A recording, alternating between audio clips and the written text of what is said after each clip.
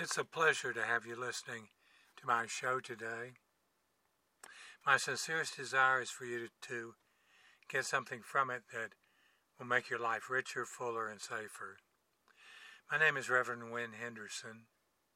As an ordained Christian minister and a retired medical doctor, I have a dual perspective to bring you content to solve problems in your life. This podcast is the longest-running, single-hosted, spiritually based radio internet talk show in America. It's been on the air for over 24 years. I bring you information about the disease of addiction, about your purpose in life, and about investigative reporting on truth just below the surface. Today's podcast is how to protect yourself from fentanyl exposure. The abuse of drugs containing fentanyl is killing Americans in record numbers. Fentanyl is a factor in more than half of all overdose deaths.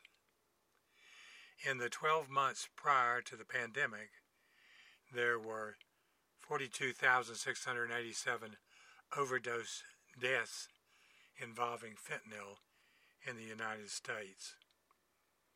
Because fentanyl abuse is on the rise, sheriffs and their deputies are increasingly likely to encounter the drug when responding to overdose calls or conducting traffic stops, arrests, and searches. This greatly increases the risk to law enforcement officers of deadly fentanyl exposure. With this in mind, the North Carolina Sheriff's Association is sharing the following information as a public service. Fentanyl is 25% more toxic than heroin and up to 300 times more potent than morphine. 5 grams of fentanyl equals 1 teaspoon, which is enough to kill 2,500 people.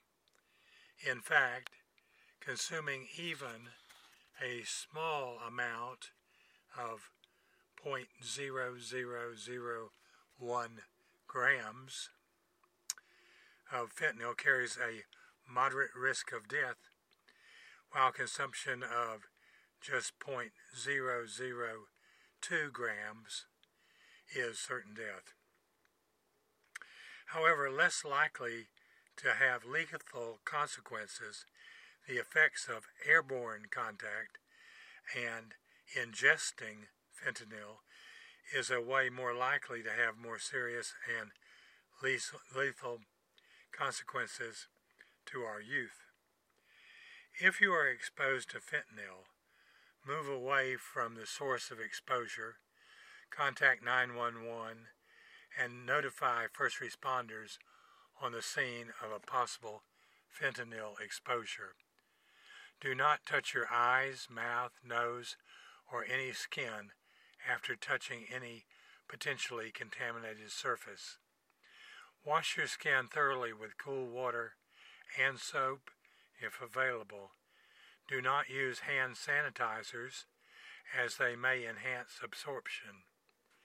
Contact a poison control center for more guidance.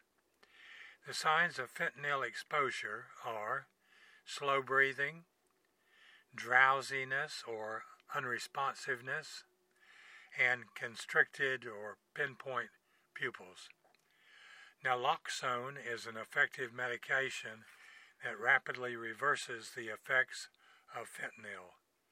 If unavailable, intubate, CPR, or however the first responders determine is necessary.